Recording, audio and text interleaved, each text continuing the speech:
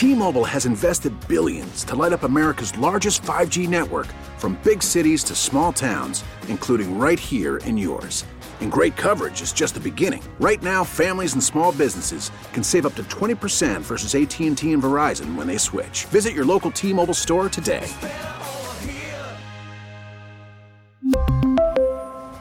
Plan savings with 3 lines of T-Mobile Essentials versus comparable available plans. Plan features and taxes and fees may vary.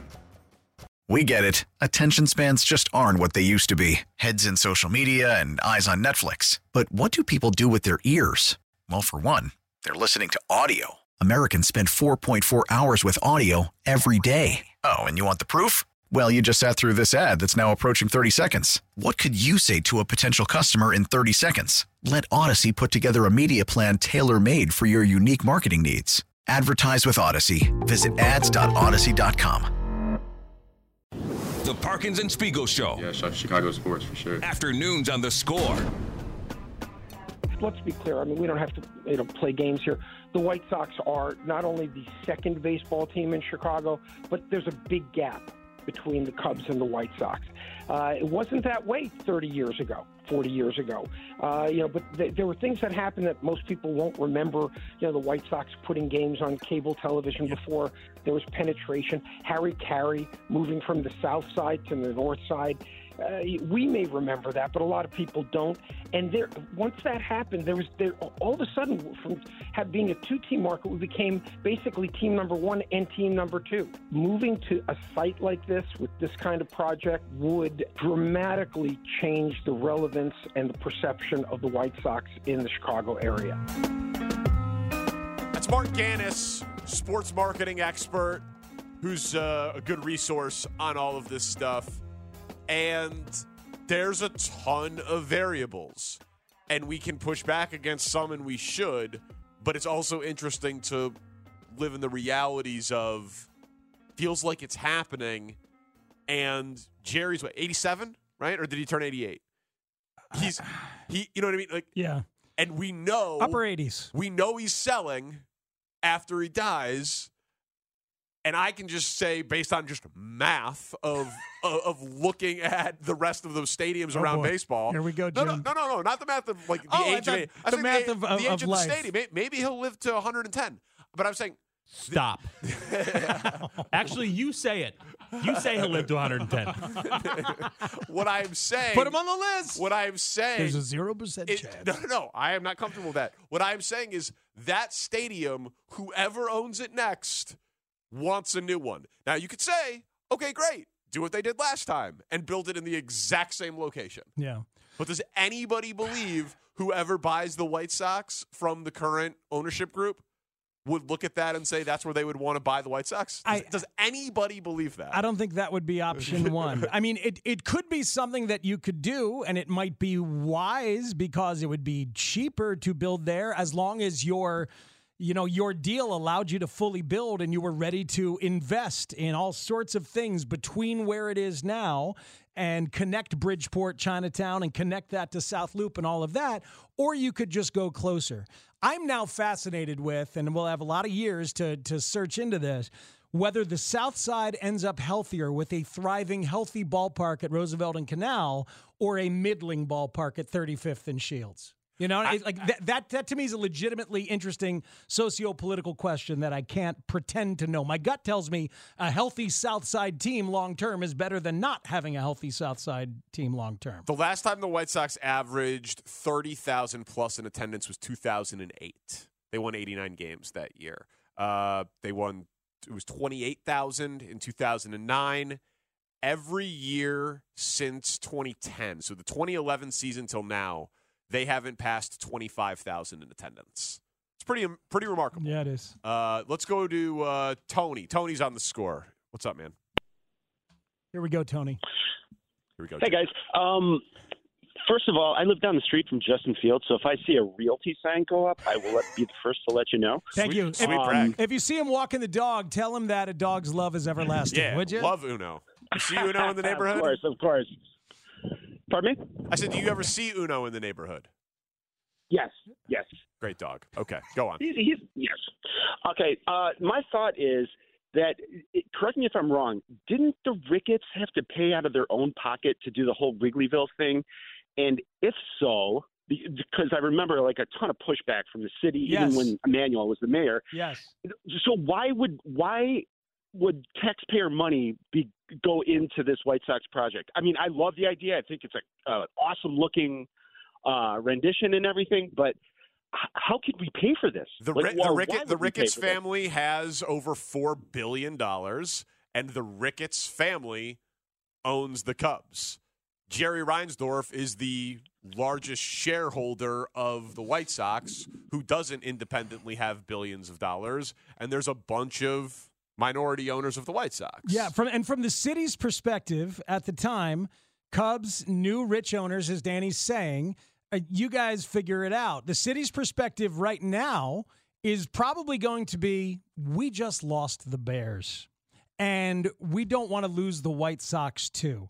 And this would be good as part of our burgeoning South Loop that is on the rise. Wrigleyville was doing just fine at the time. I think the motivation of the city and of city council and such will be much greater to help the White Sox facilitate this than it was to help the Cubs facilitate cleaning up their own place. Yeah, I just think the Cubs thing is a pretty massive outlier in sports anywhere. Because they were already healthy. Like, they've gotten healthier and better and stronger, and it's made them more viable. But they were already sitting on a good business where people went to see it, whether they were good or not. Well, but so were the Cowboys. Yeah, and they still got it done. That's what I'm saying. Yeah, you're right. That's what I'm saying. It is an extreme outlier. Well, how about this? Nobody thought that the Ricketts family was really going to move. Nobody really bought Rosemont as a thing. Yeah, I sure. mean, Tom grew up as a fan in the bleachers. It's Wrigley Field. Yeah. Wrigley Field. It's Wrigley Field. You love the place. You convinced your dad to help you buy the place. You want to be at the place. We know this. Yeah, right. There was not much leverage to that threat, no question. But it's arguing that that Kurt Warner became a Hall of Famer because he was they found him at a grocery store. You know, it's arguing the exception to the rule. Oh, well, we have a team in town that has done it without public funding, without any tax dollars. Okay. Everyone else, basically. I mean, is there another example?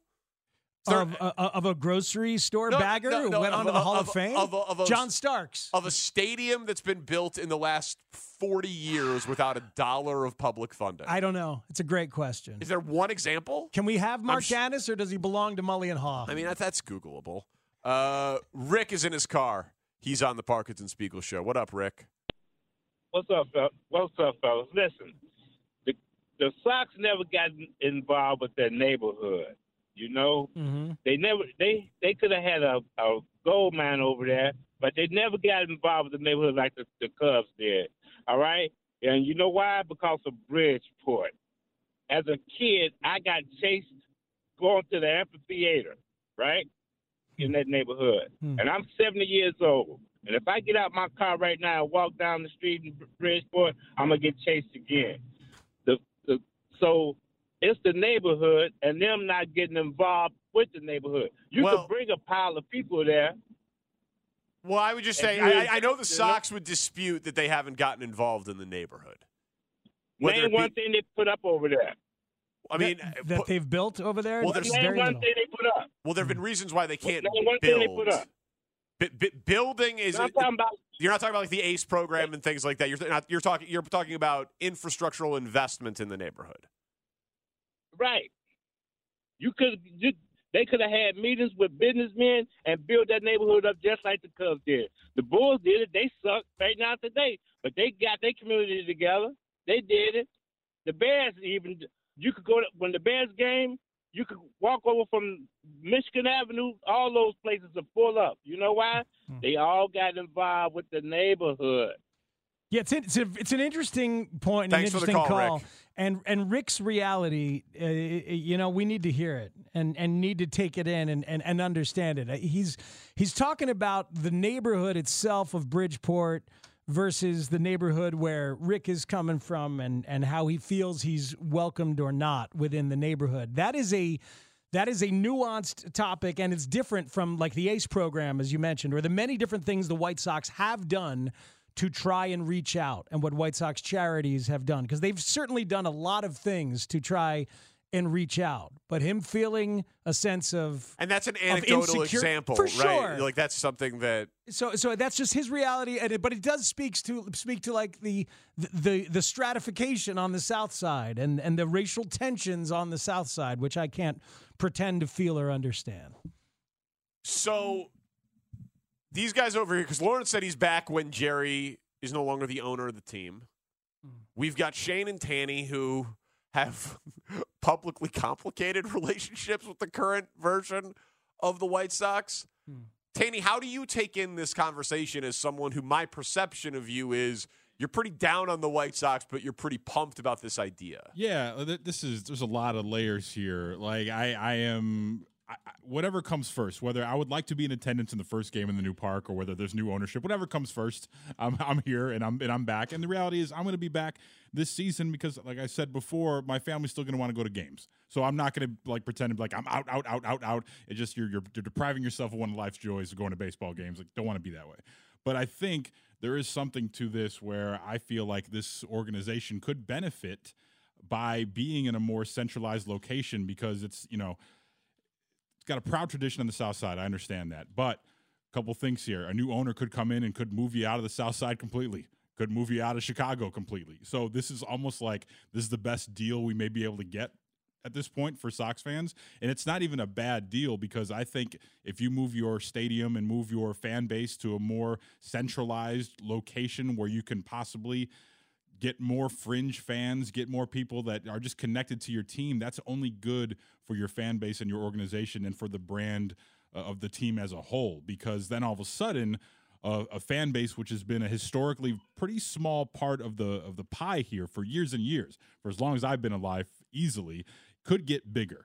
And all of a sudden, you're maybe competing with the Cubs a little bit for the entertainment dollar because you're not really doing that now. But it doesn't even have to be competing, but it's just like you have a chance here to make your fan base larger. The very simplest way I could put it. You can get more fans, get different fans, and I think this organization needs a hard reboot right now. And I hate the fact I know there's a lot of people on the South Side don't want to see him leave. We know a lot of great people down there who own businesses who I'm sure will not love this. You know what I mean? Like Cork, all of our friends at Cork, stuff like that. But maybe they'll pick up Cork. They'll pick up Cork with a giant shovel and just bring it over and put it like on Wabash and 13th. They probably hate Cork because we're buying beers over there more than we are at the park. I'll tell you that. But see, that's interesting because they did fight, and they didn't build around 35th Street.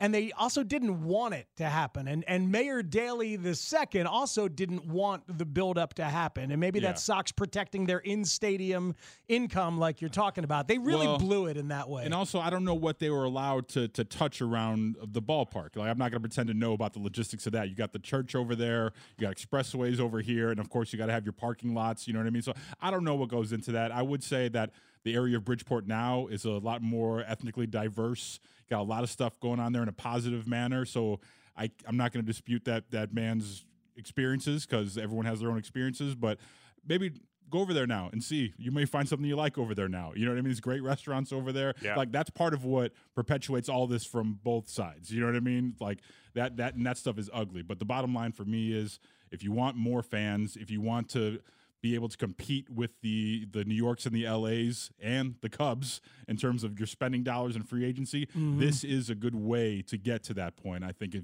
you just have more fans. Shane looked this up for me before the show, just in terms of like walkability score, bikeability, transit score, where guaranteed rate is walkability score 66, bikeability 57. So good job by you. Biking there all the time. Yeah. Public transit score 74.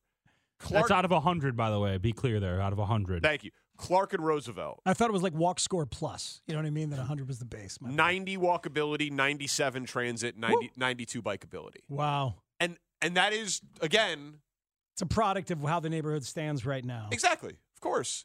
And it would have been amazing, obviously, if the ballpark there would have spurned that development and growth and all of that. And partly because of the lease, partly because of stereotypes, partly because of 100 different reasons. It hasn't. Yeah. And so the new owner is going to be like, well, what about this? Yeah. You know? Well, sucks, man. Two things for you. One is your question about what stadiums have been built without public funding is one we should look into more. But the United Center is the first answer. The United Center was built by Reinsdorf and Wirtz. You know, like almost entirely, the state and the city did help with a little bit of infrastructure, but they found ways to do it by themselves, and maybe Jerry will have to do that. He might end up having to do that again. It'll be a lot harder to make complaints against this if that ends up happening. You know, if that ends up happening, that'll remove a lot of anger about it. It's gonna be a lot harder to do. Shane, what do you think of this whole of the whole conversation around this? Yeah, I mean, there are so many facets to the conversation because you could be located anywhere if you have a good ball club, right?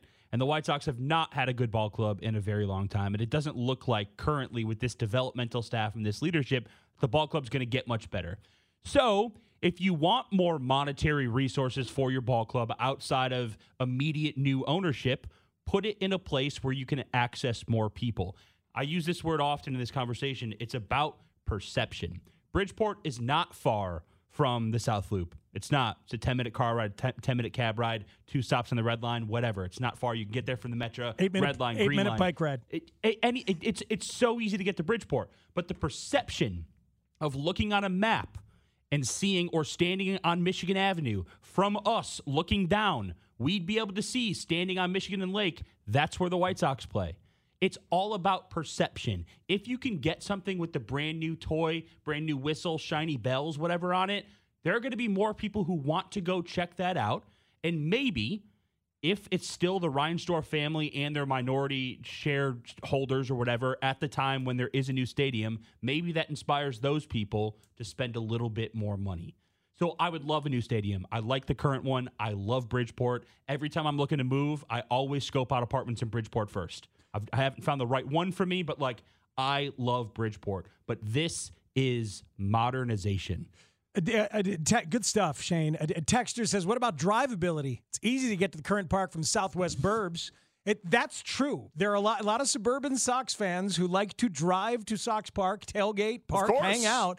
That will be a little bit, that'll be more difficult. That'll be more difficult, more congested. You'll keep coming up to Dan Ryan, and then you'll get off at Lakeshore right there, and then you'll just come up another mile, and then you'll either park at the convention center, there will be parking lots. It'll be a little bit more congested. It's not going to be different. The drivability is going to be worse. It's going to be a lot worse. But if you factor in getting off the ramp on the Dan Ryan, going up to the stadium, and then weaving in and out to either get to lot A, B, C, D, or whatever, you might add 10 more total minutes because the feed into the parking lot where it will be on Canal and Roosevelt is much easier than the 1.5 lane feed onto 35th from the Dan Ryan. I don't like the feed into those lots. That's true. It is a pain in the ass. It's horrible. And I always go to the wrong one. Horrible. Right. And then we were talking about our pals over at Cork and Kerry, and a texter reminds us of McCuddy's, the saga of McCuddy's.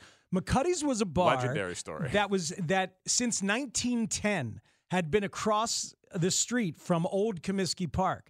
And when they were building the new place, Babe Ruth would go there, allegedly. Oh, right? wow. All the players back in the day would go there. Love that. So when they were building the new place, the owners of McCuddy's were psyched. And then they realized, we're going to have to be moved. We're going to have to be destroyed or whatever. And they were saying, we don't want that. And the governor stepped in. Governor Jim Thompson stepped in and said, look, we'll make sure you get a new place. We'll make sure we set you up in a new place nearby. And they're still waiting. So Jerry and they didn't take care of McCuddy's back then. I don't know if they'll take care of Billy and Cork now. Bruce texted and said, Texas and Atlanta have both had 2 ballparks since the rate was created. Yeah, man, that's the thing. Texas and Atlanta both were like, are they getting new one? I can't believe they are. But to Shane's point, you want to be good as a baseball infrastructure, but you need the financial infrastructure and the ballpark village to give them a budget to make you truly viable. I would have guessed more than the number are older than guaranteed rate. It doesn't feel that old. I was surprised at it. It's a very small number of parks that are older, and 3 of them are untouchables. Dodger Stadium, Wrigley, and Fenway. And then all of the other ones, you'd be like, that place isn't great. Or they're moving. You know what I mean? Like Kauffman, massive renovation, and they're moving. Rogers Center, currently going under a 9-figure renovation. Oakland, no longer there. Tropicana, brutal, and Angel Stadium. Dodger, that's the list. Yeah, the three untouchables. It's interesting because Dodger has a stately vibe that doesn't seem to age. Just like Mary Hart doesn't age in the first row. There's something about it. Something about it that place just doesn't seem to age because they haven't done the massive renovation, and I don't know how much people are calling for it. But no, that was good research. I was surprised that it was that. They have done a renovation there at Dodger Stadium. At Dodger? It's beautiful. Yeah, I was there. Okay. 2018. It was mostly like concourse and other things, like just for modern upkeep. My bad. But it's brilliant and it's really nice. But getting in and out of there is still as bad as it gets anywhere in baseball. And talk about a cemetery underneath. Talk about a burial ground underneath. Yeah. Ooh, next caller. Oh boy, built on an awful, awful legacy. Let's displace the Mexicans. It's terrible. Just horrendous. Don't take that out of context. Yeah. That would be terrible. I don't want you to do that. Don't do that. I'm saying that's what they did. It's the type of thing you shouldn't even think about doing. Thank you, Danny, for having my back. No problem. We'll play categories in just over 20 minutes. Maybe a little bit more on this, but also one of the all-time minds, one of the great minds of our generation. We told you, we found Snoop Dogg talking about Caleb Williams, okay? Yeah. We have a similar brilliant level mind, this time talking about Justin Fields. Next on The Score. T-Mobile has invested billions to light up America's largest 5G network, from big cities to small towns, including right here in yours. And great coverage is just the beginning. Right now, families and small businesses can save up to 20% versus AT&T and Verizon when they switch. Visit your local T-Mobile store today.